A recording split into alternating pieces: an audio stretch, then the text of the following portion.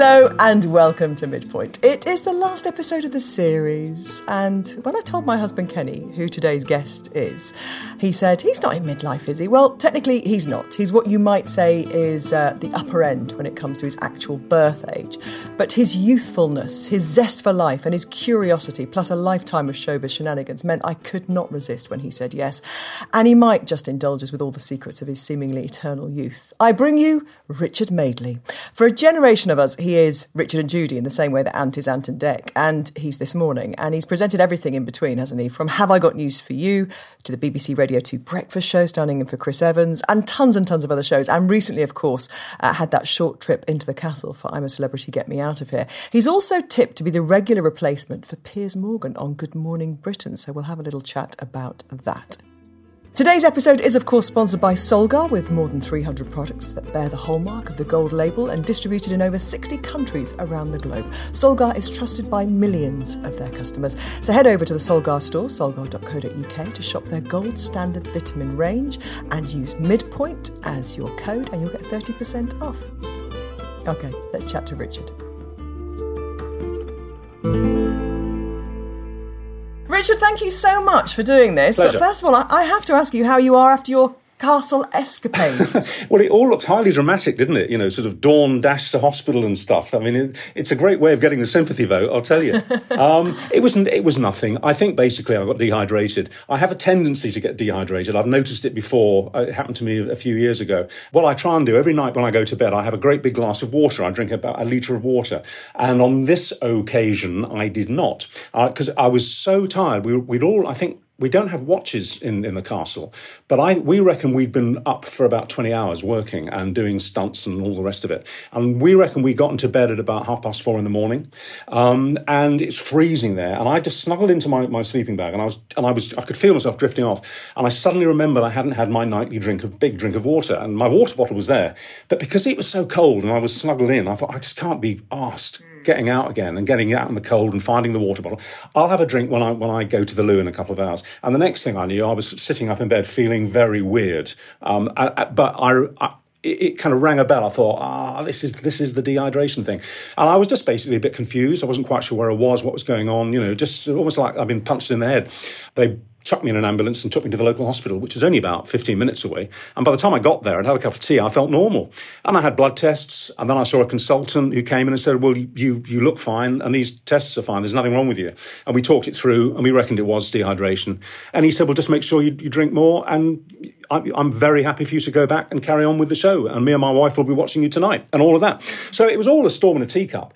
But the penny hadn't dropped, that because I'd left the COVID bubble, I couldn't go back in, because I just might have picked the virus up, you know, the COVID virus up. And that would be a disaster for the programme. If I'd gone back in, which was against all the protocol, once you're out of the bubble, you're out of the bubble. If I'd gone back in and I had been carrying the bug and somebody had gone down with it, then everybody would have been at risk, and they would have had to pull the series. And you know, it turned out, Richard, that a storm would come in that week. Storm came in that night. So in fact, my last day was the last day for the next 4 days. You know, so yeah, that was it. So although I really wanted to, I couldn't go back in the castle, and I had to come back to London. So it was a shame, but I had a good week there, and I really enjoyed it.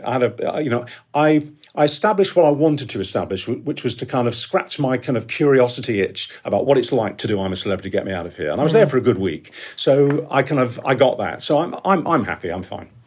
Yeah, but I think a lot of us watching are very sad, because I think you're going to be there for a long time. I think you're going to be there until the end. So I think we're all a little bit disappointed. But I'm glad that you're in good health. And yes. Now, Richard, this podcast is called Midpoint, right? So technically, I said to my husband last night, he said, who's on this week? And I said, Richard Madeley. And he said, is he still in midlife?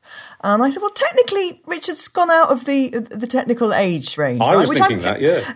But I said, to me, age doesn't define Richard Madeley. So he's the perfect person, I think, to come on and kind of talk about mindset with regard to that, because you have such enormous energy and enthusiasm for everything you do. It's infectious. And I think that is, for me, I've done about 32 episodes of this now, and I think that is almost the key to having a good, longer life and what happens in later life. Would you agree? It resonates completely. Just out of interest, what are your parameters? I mean, I'm 65. Well, they're not mine, Richard. They're not mine. The Economic and Social Research Council, because when I started this, I wanted to do it properly, Richard.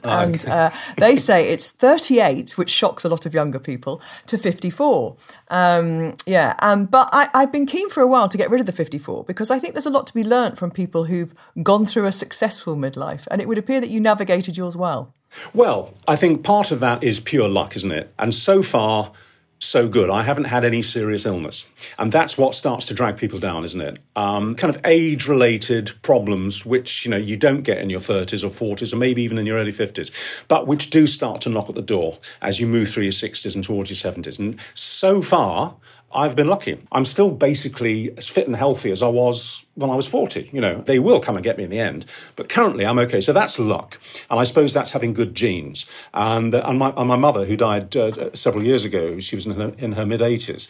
She looked and sounded and behaved 20 years younger all her life. Nobody ever believed that Mum was the age she was. She just had really good Scottish genes. She was a McEwen.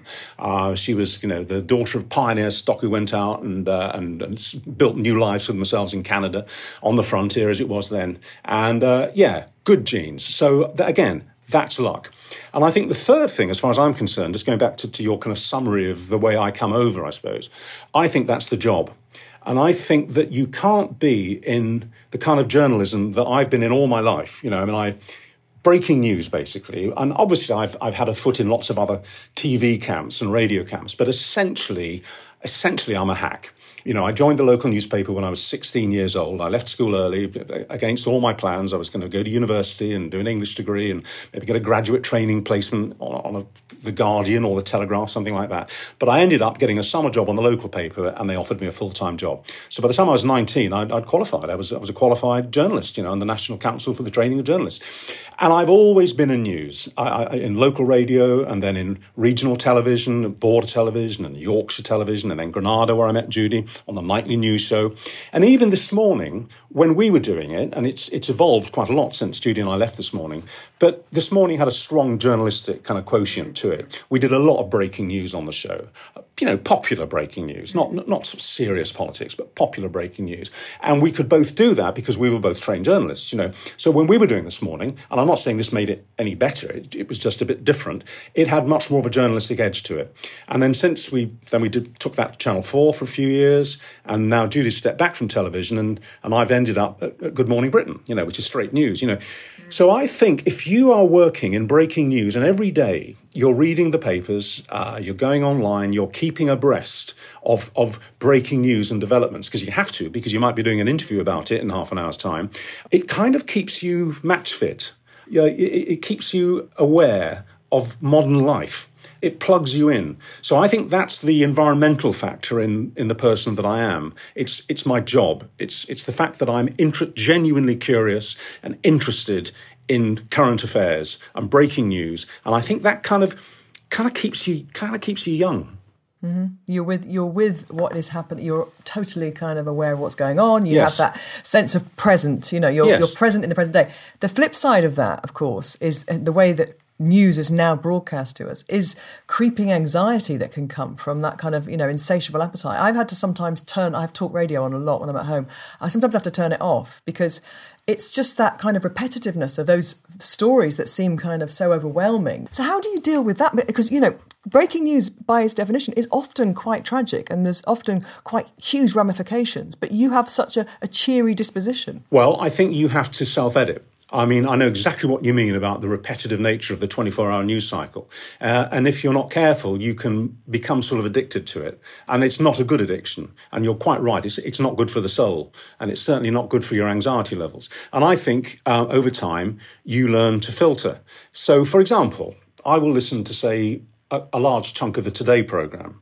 And then I'll flip over and I'll listen to Julia Hartley-Brewer on Talk Radio and get her take on the world and what's going on. And obviously that's a lot feistier and sexier, in the journalistic sense. And then really, that's me done until lunchtime. I'm not going to be dipping in and out of the talk radio stations, because really all they're going to be doing is regurgitating what I already know.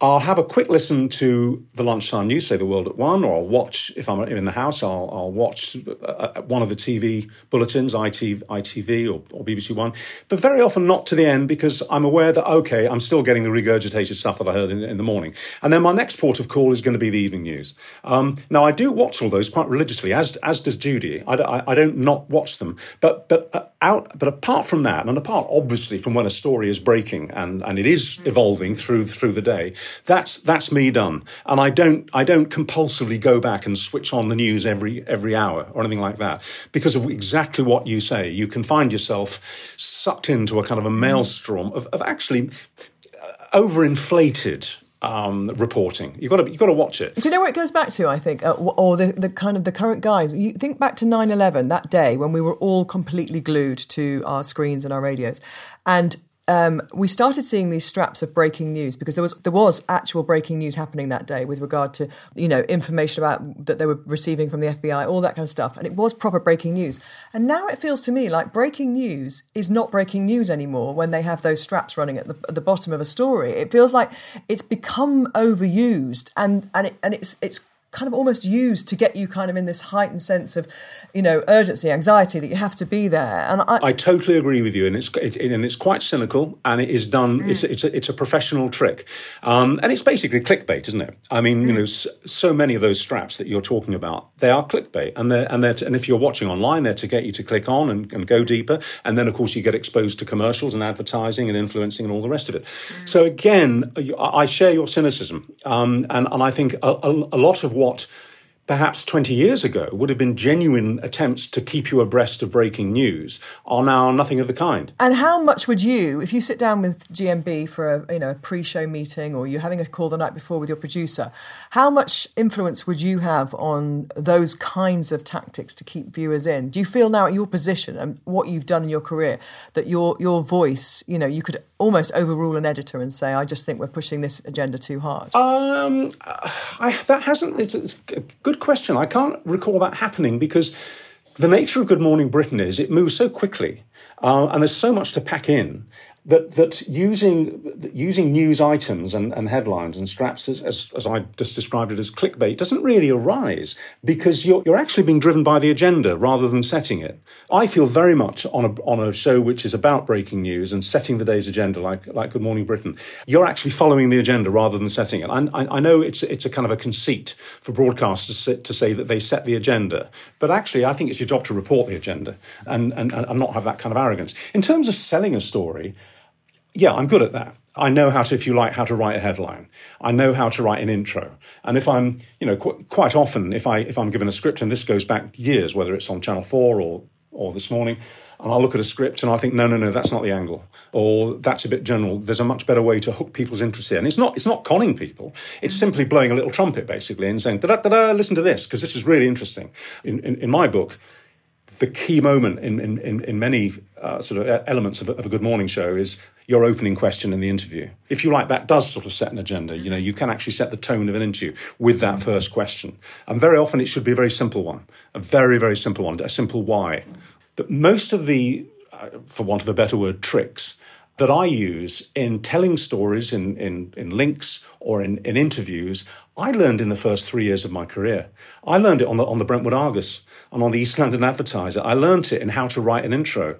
I mean, I think local newspaper journalism was of a much higher standard then. I mean, and you certainly had a lot more staff on local papers, and there were more local papers. I remember once, it's the subs and newspapers who write headlines, but occasionally you try your hand. And I remember once my editor coming out, I've never forgotten this, with a whiteboard. He said, "Richard, you can't write headlines because you don't understand brevity." And I said, "What?" And in front of the whole office, he put this whiteboard up. He said, "Right, okay." And he wrote on this board, "Fresh fish sold here." That's what he wrote, "Fresh fish sold here." He said, "Right, there's too many words, so how are we going to cut it down?" I said, and he said, "Well, okay." He said, "We're not going to be selling old fish, are we? So we can lose fresh, because we're not going to be selling smelly fish. So we'll lose fresh. So fish sold here. Right. What else can we lose? Well, we can lose here, can't we? Because it's obviously here, because this is the shop. We sell it here. So we'll lose here. So fish sold. Well, we're not giving it away, are we? Right? So we can lose. So you're left with fish. That's all you need. That's all you need. And and I've never forgotten it. Little kind of lessons of journalistic principle like that still stand me in good stead now today, what's nearly 50 years on. And you digging down a little bit deeper for us there and giving us an insight into kind of how you started, actually bringing you full circle almost to what you're doing on GMB, because there's a serious news agenda as well as all the stuff that you probably learnt on This Morning, which brought in topics that perhaps, that young journalist would never have come across, whether it was women's issues fashion. And relationships and fashion. Yeah. I always wanted to hear your take on the latest bell bottom or whatever the gene of the day was. But, those things actually now will bleed into Good Morning Britain, obviously, won't they, in terms of human interest? Yes. The thing about presenting Good Morning Britain is that most journalists can do a reasonable fist of a political interview or a hard news interview. I mean, if they can't, they shouldn't be in the game.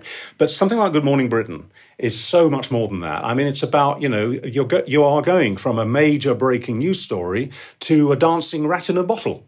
You're going from a political report from Westminster and an interview with the government minister of the day to kittens, to a stupid competition with a ridiculous question, and the lovely Andy Peters prancing all over the screen, making everybody laugh. The gear changes are abrupt on shows like Good Morning, and I love that. And it was the same on This Morning. I like that challenge. I like feeling that I can embrace that kind of content, that I can go from a story that journalistically genuinely excites me and interests me and I'm really curious about. And then, yes, as I say, asking now, here's today's competition questions, stand by your beds, it's worth £600,000, and here we go. I like those gears. That's like driving around a kind of a chicane-strewn racecourse. It's good fun.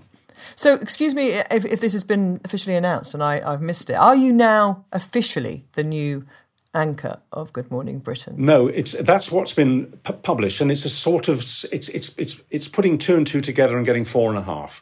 Basically, I was sitting in for Piers from about 2017 when he went away, and I was meant to do quite a lot in what turned out to be the first year of lockdown, because I think he was due to go and film in America. So I had quite a lot in the diary, but then COVID happened and Piers didn't go anywhere. So I wasn't used on the show for about a year, and then Piers had his wobble and left, and they called me back, and they got me to do more and more of them, and the press got. The press are looking for the story, who is the new Piers Morgan? Well, the answer to that is, one, there is never going to be a new Piers Morgan because Piers is unique. There's nobody broadcast like him. And secondly, ITV are just taking their time about the lineup and the presenting lineup. What they have done is they've come back to me and said that they'd like to kind of guarantee me kind of a minimum number of programmes running all the way through to next June.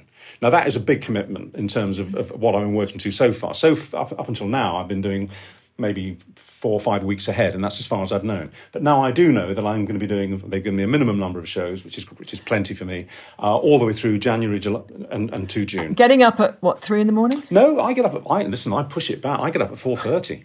Do you? Yeah, I get up at 4:30. So, and just to finish the answer to your question, so so yes, I'll be doing more, and I'll be more prominent, and you'll see a lot more of me on the show. But I still haven't, I haven't asked for, and I've not been given a 2-3 year contract, Okay. It's not like that, but I am doing more. People fill a vacuum, don't they? They're like, oh, we need to know this. What is this? And also, there's that kind of perennial conversation about whether Piers is coming back or not. So once somebody he's not coming back. There's no, obviously, but once they say this is the new person, but that's kind of almost a bit myopic, isn't it? It's a bit TV tittle tattle, isn't it? Yes, it's that kind of quite right. Industry gossip. But what I'm fascinated in or by is that you in your mid-60s are, 4:30 is still early, Richard, right? But you're in your mid-60s and you're taking on the commitment to do something which is, tiring. It's tiring getting up like that. It's tiring being that. And you've obviously got the energy to do it. Would you have, if you young Richard or even Richard of This Morning, would he have foreseen himself doing a role like this? No, and I would have been less inclined to do it, because the one thing, everyone's different, but I certainly found as I get older that I need less sleep. I used to absolutely have to have 8 hours sleep a night. Now I'm perfectly okay with 6, and 4:30, you're right, is early, but it's not the middle of the night. I regard anything after 4 as early in the morning. Anything pre-4 is the middle of the night. And most of my co-presenters, particularly the women, and I just go in, have a bit of cream puff on my nose and go into the studio, and that's just being a bloke. So I just literally roll up. I have a shower and wash my hair the night before. I shave the night before, so I just have to roll into my jeans, make some tea for Judy, and I leave that in a flask for her in the bedroom. And I'm at Television Centre at 5:05. It's 20 minutes at that time in the morning. I go into Susanna's dressing room with the producer at 5:30. We have about a 25-minute run through of what's going to be in the show. We update a few things, make a few tweaks and alterations. I have a last read of my briefs, and then we're in studio at 6:15, and then we go on air, the main presenting team, at 6:30, and we finish at 9. Yes, it's tiring, but honestly, I wouldn't do it if I didn't love it. I've had my career. I've had my career arc, and I'm having a little second wave now, which I didn't look for. It's just sort of happened. But I only do it because I enjoy it. And you're home by 10 o'clock, and then the day's yours. And so, on a sunny day, you can be out in the countryside having a lovely pub lunch, How does Judy feel about, she clearly would, if she wanted to be working, Judy Finnegan would be working on telly, right? So it's her choice to not be doing telly with you anymore. How does she feel about you carrying on and being so immersed and entrenched in the business that you once both dominated? Well, I don't, unless she's putting on a good act, I think she's fine with it. I think if I came home and said, I've actually just signed a contract to do Good Morning Britain 4 mornings a week, 10 months a year for the next 2.5, 3 years, I think she might blink a bit. But it isn't that. The most I do is 3 days a week, Monday, which is what Piers used to do, Monday, Tuesday, Wednesday. That leaves me 4 days free. That means we can go down to Cornwall. I can leave her in Cornwall. I can nip back and do 2 or 3 days next week and then go back down again. It's manageable. I've got to do something with my time. Do you miss working with her? Yes. We met in the newsroom.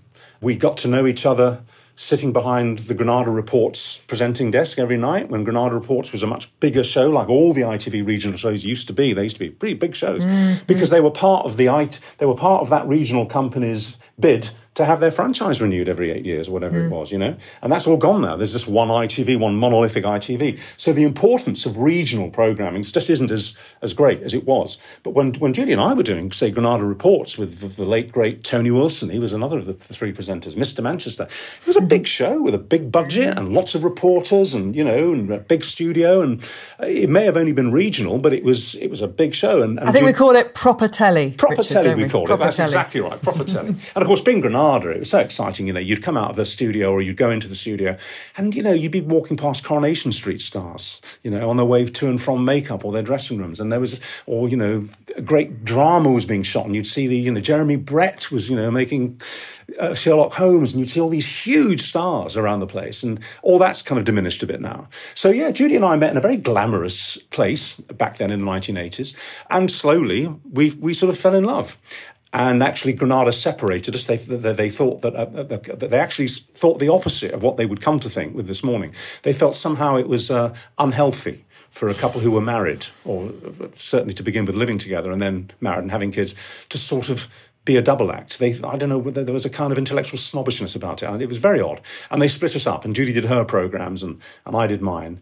And then This Morning came along, and the scales fell from their eyes, and they thought, God, this is a lifestyle stroke news programme, and we've got a married couple with 4 kids here who are professional broadcasters. Of course we want to put them together. And Judy and I had always loved working together. It was all part and parcel of the chemistry, I suppose, between us. So yeah, when This Morning came along, it just felt so natural, and it was real. We weren't putting it on. We weren't pretending to have a relationship. It wasn't an on-screen only relationship. It was real and seamless, So we'd drive across from our house in Manchester. Then Nanny would come to look after the kids at 6 a.m. We'd race over to Liverpool. We might have been having a row in the car, and the row would continue into rehearsal, and viewers could tell that they quite often, this is in the days before social media, they'd ring in and they'd say, they've had a row, haven't they? And we had. They were always right. So there was a kind of a seamless quality to it, and it was real. We kept it real. So, of course, working with her was a unique experience, and of course I miss it. But I always knew that, and I've said this publicly before, so I'm not sort of, breaking any confidences, that Judy was the most reluctant television presenter on the planet. She enjoyed the actual process of what we did. She enjoyed a good interview, and it was like a privilege, say, to interview Hillary Clinton or Bill Clinton, and we had exclusives with both of them on This Morning. And later on Channel 4, she enjoyed the moment of live broadcasting, but she just hated all the attendant publicity that goes with it, the interviews you have to do, the silly headlines you have to read about yourself and all the rest of it, and the intrusion, the obvious intrusion. I was always more sort of phlegmatic about that. Judy really didn't like it. And the fact that she doesn't have to do that anymore and doesn't have to put up with that anymore mother-in-law is to her a major blessing, and therefore she doesn't miss her TV career at all. And she loves writing, and she loves the book club, and you've got grandchildren. We've got 3 grandchildren, yeah. Got life going on beyond telly, as you should. And the love, though, that I think that there was for you two, because of what you just pointed to there, the reality people could see. This is a real married couple. To work with your wife and keep the passion and keep the joy which appeared to be in your family life and your marriage, that's an amazing achievement anyway. But to do it in kind of such a public way, have you ever looked back and kind of almost wondered, gosh, how did we do that? How did we get through that? Yes, particularly in the earlier years of This Morning, when the kids were so young. I mean, Chloe was a baby; she was about 5 months old, and Jack was about a year and a half old. And I look back now, and yes, we had a nanny who would come and take over. Obviously, we had to have somebody to look after the kids, and she'd get them ready for nursery and stuff, and in later years for school. Basically, we would then do the show, we'd have our post-programme meeting, and we would usually be home by mid-afternoon, and the nanny would go, and that was it, and we would take over.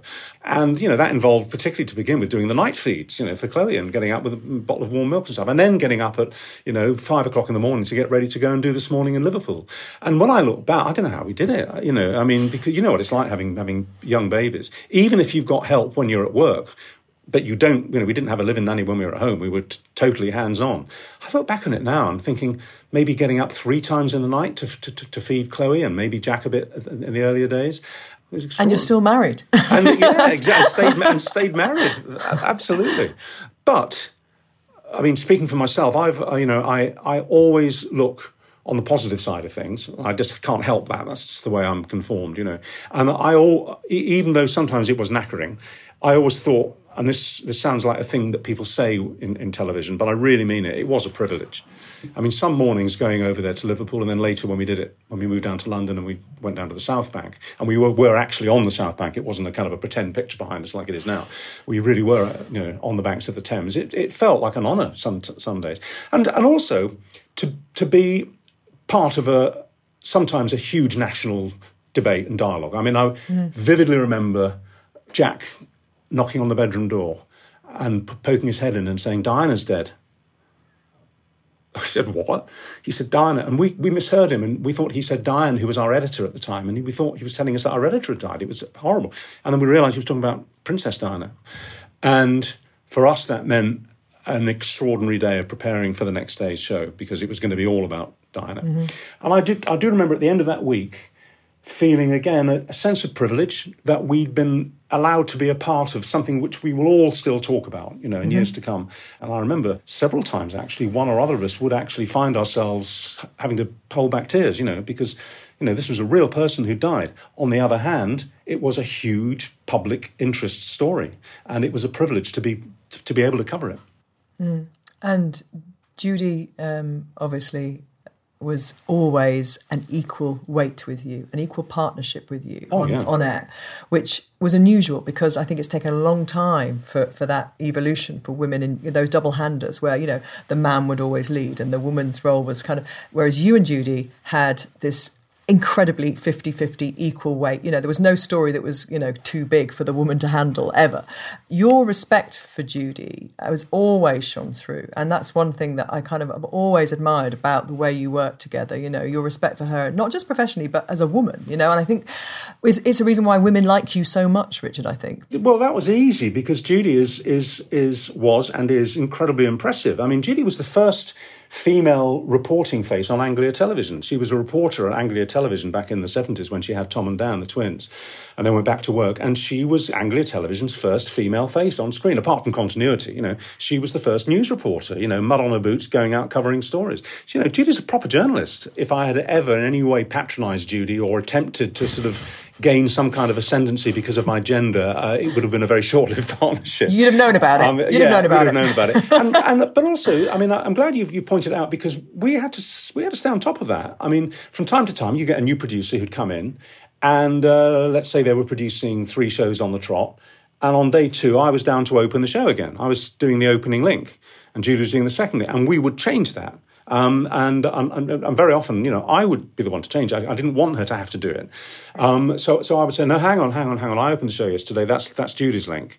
Or we'd get to a point in the show where I'd gone into the first interview, whoever it was, and then the link was written so that I was going into the next interview. It didn't happen very often, but when it did, we always pulled it out and changed it. And so I said, no, or Judy would say, actually, I think I'll be going into that interview, and I would never demur.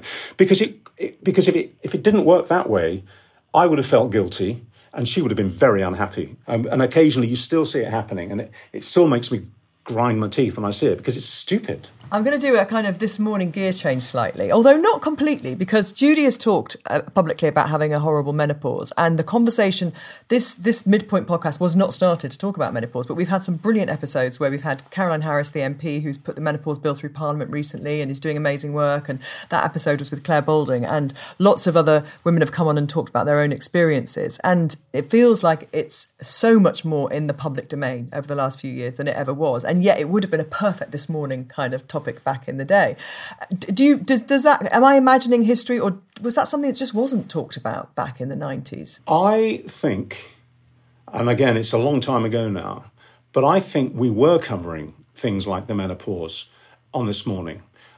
Yes, and in fact, the more I think about it, I can remember here and there, I would have the piss ripped out of me as that bloke who talks about periods, that nonsense. And in certain quarters, I was mocked for that, and it was seen as maybe I was sort of pretending, but I wasn't. It was all part of the legitimate kind of area of coverage that This Morning was committed to, and as the co-presenter, I was committed to it too. And I knew that made me a figure of fun a bit. I understood that, but I didn't care. And that's actually one of the other great lessons, which still stands me in great good stead in all aspects of my career, including I'm a celebrity recently. And it's that very early on, I learned that if you take yourself remotely seriously, you're going to come unstuck. If you think that just because you happen to do this slightly glamorous, weird job of being a television presenter, it confers some kind of specialness on you, or some kind of dignity that mustn't be sort of lampooned or pricked, then you're on a hiding to nothing. Because the thing about, and I think it's a really healthy thing in this country, we do not take our television presenters seriously. We don't. We mock them, we jeer at them, we tolerate them if they're lucky. But by and large, we rip it out of them. And that comes with the job. And if you mind that, and if you kind of angst about that, and if you obsess about, something that's been written about you, a headline, the Mr. Period of television, all of that nonsense, if you let it get to you, you're going to have a miserable time. Did nothing ever upset you, though? Were there not times? Because I totally agree with you, and I think we're both lucky that we started our careers without social media. Yeah. And so we didn't have that immediate feedback, And by the time that was a thing, I didn't care anyway. But has there ever been a time where something has just pricked you in a way that you weren't expecting? Honestly, no. You see, the journalist in me quite often can appreciate the reason that a story's been written the way it has. It may not be accurate, it may be detrimental to me, but I can sort of understand it. I've never sued for libel, and I've been libelled, but I've never sued for libel.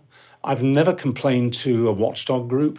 I've always felt that it's better to take it on the chin and also remember that I know it's an old-fashioned phrase now, but it's yesterday's fish and chip paper, It all dies away again really quickly. And sometimes 2 weeks later, you can honestly, I can look back and think, what was it I was so upset about 2 weeks? What was it? What was that story about me? I can't even remember, And if I can't remember, then, What about your kids, though?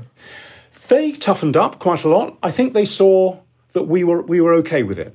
I think they saw quite a lot of the time we'd be laughing about it, all right, and some of that was put on for their benefit. But yeah, sometimes, there'd be, God knows what the story of the day was about me or Judy or both of us, and the kids would take their cue from us, as kids do. And if they could see that actually we weren't talking about it for the next 3 hours, but, we deal with it, we'd maybe have a quick call with a press officer and put out a line that we thought we needed to deal with something, and then we'd talk about what we were having for dinner, And Judy and I were very keen on that. We were very keen on not inflicting our work lives on the kids, because why? Again, that wouldn't be fair.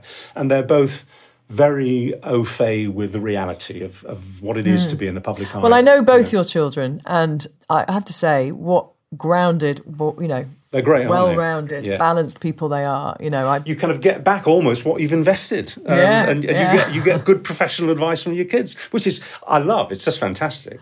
I have one more area I just quickly want to dip into with you, which is you've got a cracking head of hair, Richard Madeley, and you've got somehow very, very few kind of, this is the men's prerogative, isn't it? But, your face has changed barely. Never had a period of time, I would say, where you've carried any weight. What's your secret to eternal youth? Well, we started out talking about genetic luck, and I think certainly that's a large part of the answer to your question and postulation. I mean, I've got my hair because I've got my hair. I haven't had hair implants and everything. I'm occasionally accused of dyeing it blonde. That does annoy me, actually. That does annoy me because it's not true. So you've never dyed it? You've never dyed it anyway? No, and I know, and I don't expect you to believe me. No, you're very lucky. I know you've got looks, kind of natural highlights. Well, what it is, we're lucky. We got a place in the south of France, and we've got a little pool there. It's a little villa, and we've got a pool, and there are chemicals that keep the pool thing. And I find that when I'm in the south of France in the summer, and I have a swim, and I come out, and the sun dries my hair, it lightens it. It just does. And if you put a brush through your hair, as I do, it tends to it does highlight. It dries and highlights. So by the time I come back, I can see it now. And there's some blonde there. And it looks like I've dipped it in lemon juice or something and put it through. But I swear to God, I haven't. Apparently, lemon juice, you should just rely on water to highlight your hair in the sun. Oh, apparently, right. I was told by hairdressers. So you're doing the right thing. Oh, well, yeah, but it's not deliberate. I mean, I've got no, to swim. But as in, lemon wouldn't be the good thing. No. So I don't do anything except have it cut. What about exercise and food? Are you conscious of that? Yes, because I do, as anybody who works in television knows, you'll know this, television puts weight on you. I mean, the moment you sit in front of a camera, you put on 4 or 5 pounds because you're in 2 dimensions, you're not in 3. If you see somebody in reality, you're seeing round the corners, you're seeing round the curves, whereas on television, it's flat screen, so facially you put weight on straight away. So I've always been sort of vaguely aware of that. I've always been, again, lucky. I'm 6'2", got my dad's sort of height, although he carried too much weight, and he had a heart attack and died when he was 49. He wasn't corpulent, but he was probably 3 pounds over, and he was a smoker, although he'd recently given up, but he'd been a smoker most of his life. And I was always a bit worried about him. He was a bit fleshy, and he wasn't very fit. He was an office worker. He was an ex-journalist, and he was a public relations officer for Ford, and he had an unfit life. And although it was a terrible shock, he came home and died, basically. He came home for his lunch because he worked just around the corner from where he lived with my mother in Brentwood in Essex. And one afternoon, he came home at 1 o'clock, and my mum heard his key in the lock, and it was taking a while for him to get it open, and she was putting her face on. She always put her makeup on for him when he came home for his lunch, and she went and opened the door, and he was standing there looking awful. And he said, "I think I'm having a heart attack." He said, "I've got terrible pains in my arm. My chest feels like it's exploding." And she said, "Come in." And like 10 seconds later, he was dead. And that was a terrible shock. I was on my honeymoon. I just got married for the first time then, and it was an awful blow for all of us because we didn't see it coming. And yet. Obviously there had to be a post-mortem, and it showed that his arteries had furred up, and he wasn't fit. And I vowed then I had to watch it. I was going to have to watch my weight. And from that point on, I did. I make sure my cholesterol stays low. I do some exercises. I do push-ups and squats, and I walk a lot, and I cycle. I don't jog, and I don't go to the gym, but I do walk a lot. And I keep my aerobic fitness up, and I do consciously keep my weight down by not eating too much. I don't pig out, and I watch how much sugar I have, and I try and watch how much alcohol I drink, but that's my definite downfall. I drink too much alcohol. And that's now absolutely embedded and ingrained in my day-to-day life. It's not something I really even think about anymore. So far, so good. Low blood pressure, low cholesterol, get good ECG results every year. So, you can control those aspects of your life. And I have to say that my grandfather was a heavy smoker, and I smoked. The one thing I couldn't get on top of. Everybody I knew as a journalist, a young journalist working in newspapers in the 70s and 80s, everybody smoked. You couldn't write a story without getting a cigarette on the go. So at one stage in my 20s, this is after Dad had died, I was 21 when Dad died, I was smoking 50 a day. I was getting through I'm not exaggerating, I was getting through over 2 packs a day.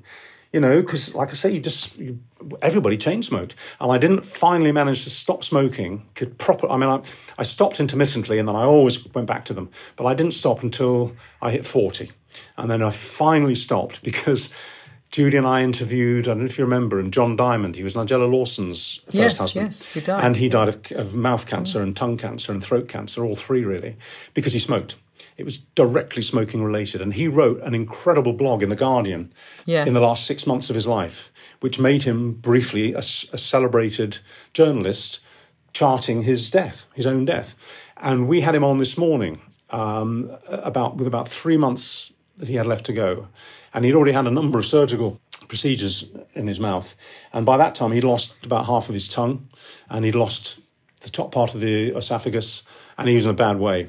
I remember saying to him, and all of this, John, you've been very straight about this, is because you were a smoker. And he actually said, of course it fucking is what he said. But because of his distortion, you couldn't really hear him swearing. He said, of course it fucking is. And I remember I was going through one of my periods of secret smoking at that point, where I would lie to everybody. But I was addicted, and I would occasionally have a secret cigarette. I remember at the end of that interview, it really shook me up. And he was roughly the same age as me as well. And I remember thanking my lucky stars that I hadn't yet suffered what he was suffering. And I went back to my dressing room at the end of the programme, and I reached up to my little hidey hole above my wardrobe, and I pulled out my little packet of Benson and Hedges, which had about 7 left in it. And not for the first time, I crumpled them up and flushed them down the loo. But I knew, in a way that I'd never known before, that was it, that I was never going to go back to them, because I was never going to end up like that. Cold turkey, nothing else to help you. Utter cold turkey, and I've never had a cigarette since. And now I'm 65, hopefully the risk factor's pretty much gone back to what you're always at elevated risk if you've smoked heavily, as I did, but it does drop down to more or less, acceptable levels. So I'm slightly more at risk of developing a cancer, but certainly I'm free of any heart disease, which is what killed my dad. Again, smoking is absolutely something you can control. Well, Richard, it is an absolute joy to chat to you, as I knew it would be, and to hear kind of some tales of your career, but also to see and hear kind of, how you are now and understand how you got there. I think, you're an inspiration for the midlifers to see the energy that you still have for work. Because I think that's it, isn't it? Curiosity, energy, and enthusiasm, and you have all of those in abundance. Oh, well, I'm very blessed then, aren't I? Because I don't have to look for them. They're just there, Keep doing what you do brilliantly. Looking forward to seeing you on Good Morning Britain soon. Yeah. And I'm just sorry for all of us that you're not there in the castle in Wales, about to be named the king of the castle. There you go. Never mind. Wasn't meant to be. You wouldn't have got to do this. I mean, swings and roundabouts. Another silver lining. Take care, Richard. Right, thank you so much. That's great. Thank you. Normally, at this point in the Midpoint podcast, we'd have an expert. But I decided that, as this is the last episode of the year, we should throw out the rule book. There isn't actually a rule book, by the way, although my family think I run their lives with a rule book. Actually, today's expert isn't an expert at all. It is a moment of inspiration, I hope, to see 2021 out, because I've been really touched by the story of Charlie Starmer-Smith and his dad, Nigel Starmer-Smith. Charlie's dad, Nigel, is a legendary rugby commentator and a former England scrum half, and he's been living with the terrible effects of dementia, Alzheimer's actually, for a few years now. And the Starmer-Smith family have been dealt some terrible blows throughout their lives. Charlie had already lived through the death of 2 siblings who both died before the age of 20. And earlier this year, his mother Ross died with cancer, but not before she gave Charlie the nudge he needed to release his song Spotlight, which is in aid of the Alzheimer's Society. Any profits he makes are going towards them. And I wanted to chat to Charlie because it's not what he does for a living. He works in travel, so it takes a lot of guts to put yourself out there, out of your comfort zone, for such a positive and selfless reason. Charlie, thank you so much for coming on. Tell us a little bit about, well, first of all, I guess, tell us about your dad. Tell us about your childhood and what it was like having a dad like Nigel Starmer-Smith. I think I was pretty privileged as a young age. I was sort of at the sweet spot age-wise to be, most weekends I was travelling up and down the country with Dad, going to all the great rugby grounds, sitting on the floor of the commentary box, watching all my heroes while my dad's talking through the game, which I pretty much ignored. He'd march me into the changing rooms and I'd be on Will Carling's shoulders and meeting Rory Underwood sort of open-mouthed and wondering why people were either hurling some abuse at my dad or asking for his autograph. But it was amazing times. And I think, as I grew a bit older, I grew a bit more conscious that Dad was in the public eye a bit, and my friends would boo when the commentary was announced on TV. But it was, it was a great period of time, and I think, brought me that love of rugby that I know Dad's always had as well. So it was, a wonderful childhood in that sense. Yeah, in that sense, you had, I imagine, a magical time. Having the door open to you in a world that a lot of kids wouldn't have, and you clearly had a love for sport and a love for rugby yourself. Your family, though, had it tough in many ways, didn't they? You were dealt some pretty hard hands to deal with. Absolutely. I was very unfortunate. My sister died when she was 16. I was about 12, 13 at the time. So I was old enough to be very aware of, I suppose, the gaping hole that left in my parents' lives. My brother was a bit younger, so I sort of took on the sort of more, older brother, trying to look after him and get him through, what was tough times. We always looked up to my sister so much. She was amazing. And then, in terms of, lightning striking twice in the worst possible way, when my brother was 19, he died as well. So my sister died from a rare blood condition, my brother from T-cell non-Hodgkin's lymphoma. Totally unconnected, which was why I suppose in some ways even harder to accept that could happen. And I remember speaking at my brother's funeral and reflecting on how unfortunate we'd been, I suppose, in some ways, and just thinking at that time that, no parent should have to bury one child, absolutely shouldn't be two. And I remember saying that, what I hoped was that the sun would shine for my parents in time. And I think, what's really transpired is it hasn't really. And I think that's what's been hardest for me to accept. But also at the same time, I now have 3 young children, and and the fortitude my parents showed, and the can do and the opportunities they gave me, it is something that I really want to give my children. So it's it can't be about wallowing in self-pity. It's got to be about moving on and providing an environment that's positive for them as well. And while lockdown kind of gave some people time, some people kind of changed paths in life and did different things, at this point in your family's life, your dad had already started to more than show signs of Alzheimer's. It was a few years before that, wasn't it? But he was already being looked after in a home. And your mum, it transpired, would develop bowel cancer, and she died of bowel cancer. Before she died, she gave you the inspiration to really not just pursue but push your music out there, didn't she? She did. Mum was an amazing woman. Not just dealing with tragedies, but, she spent, most of her life giving and encouraging people to do things and helping. It was sort of inbuilt in her DNA. No doubt in part, I think with both Mum and Dad, they never sat still. And I think that energy and restlessness was in part to sort of shut out the darker stuff and, kind of look to the light, for want of a better phrase. But music, I found, particularly in lockdown, where I had a bit more time on my hands, was something that I turned back to. I hadn't played for a long, long time. And so we should just say you're not a professional musician. I'm not a professional musician, no. So be kind with the music, but no, it's just something I dabbled with, and really as much about the lyrics as the songs. I could talk about things and get things down on paper that perhaps I'd struggle in person. And Mum, by this time, as you mentioned, she had developed bowel cancer. It took a long time to get it diagnosed, in part because it was hard to find, in part because of all the problems everyone's faced with during COVID. But she was living with us, and I think was the one person who could hear me droning on with my music in the next door room, and said, as any mum does, "Oh, it's wonderful, you must send this in." And she had heard a radio segment on 5 Live they were doing, and now that's what I call lockdown music, where they were inviting anyone and everyone who plays an instrument to send it in, and they'd pick a few to play on air. Obviously, I was 43, didn't want all my mates thinking I'm having a midlife crisis, so I was like, no, I'm not sending it in. And really, I suppose the more ill she got, the more leverage she had over me, and it was the last week of entries where she said, please, for me, send one in. So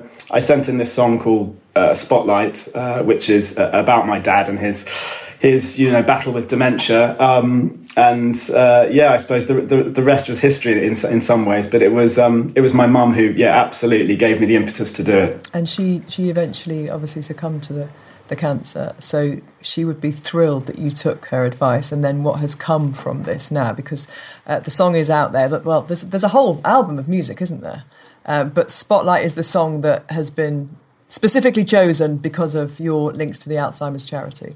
It is, and Yeah, I mean, what I was so thankful was that the guys producing it, so I ended up doing it at Abbey Road. So it was an Abbey Road producer who got in touch. Wow. And go straight to the top, Charlie. I know, I went from nothing to walking into Studio 3, which was a little bit intimidating. In fact, the only time I think in my life I walked into a room and they were setting it all up, and I was well aware that this is where Pink Floyd recorded their seminal album and all these amazing session musicians were in there.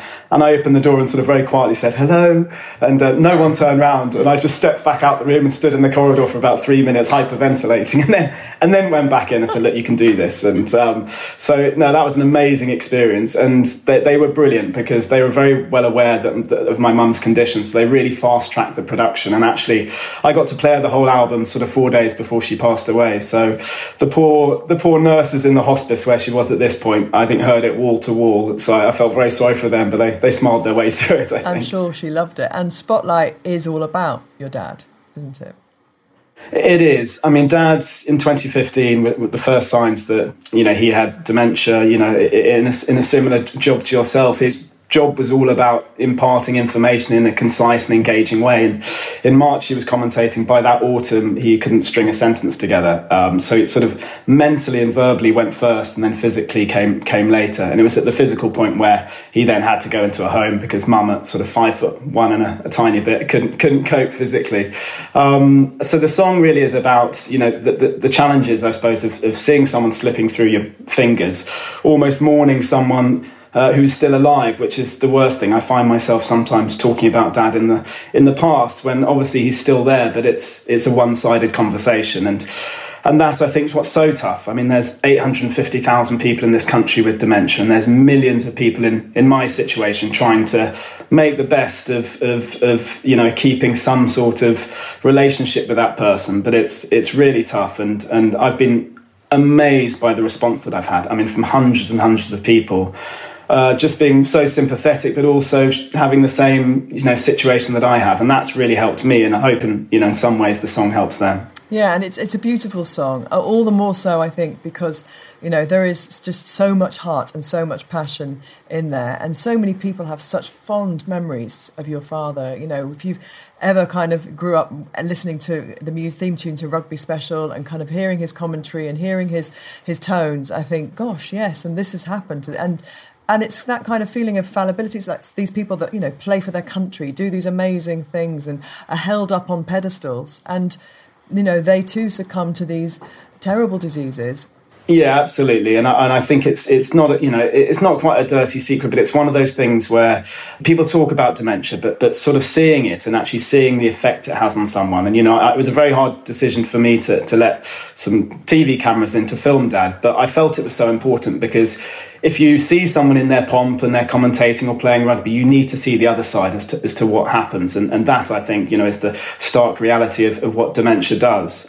The one thing that really helped me was when Dad moved into a home, was that you feel, very sorry for yourself and very hard done by, and suddenly you realise that all these people in the same situation. And there's the first person I met was this amazing organist, world-renowned organist whose same gift had been taken away from him, and there was a Premiership footballer who was coming in visiting his mum who had been there for 10 years, and you suddenly feel actually it's not just Dad and commentary that's been robbed, it's robbing everyone of their heroes and the people they look up to. So yeah, that's why I wanted to give the money to Alzheimer's Society, and also because of their Sport United Against Dementia campaign they're doing, which is very much looking into the links between sport and dementia. And I'm not for a second assuming at all that Dad's dementia was caused by that. We have it in the family a bit as well, but it is clearly something that needs to be investigated, and if this can contribute in a small way, then hopefully that will help generations to come. And what about you, Charlie? What's it done for you this last few weeks and months in terms of your music being out there? How's it felt? Because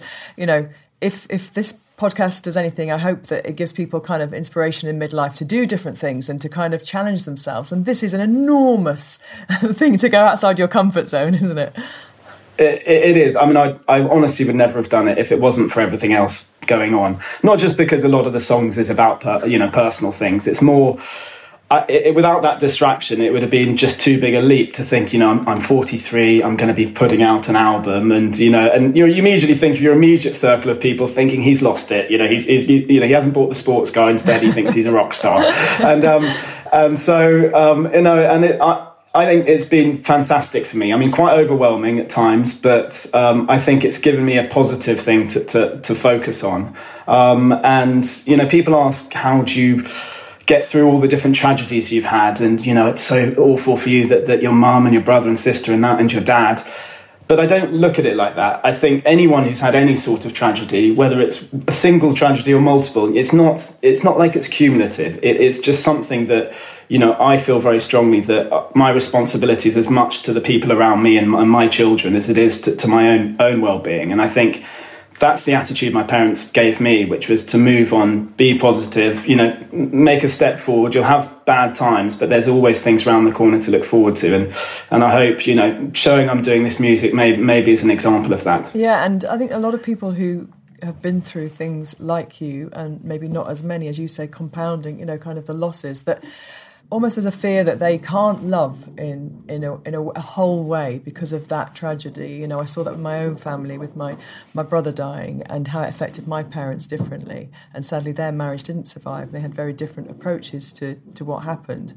For you now, as a father of 3 children, how do you think those experiences and the way your parents coped has affected you as a parent?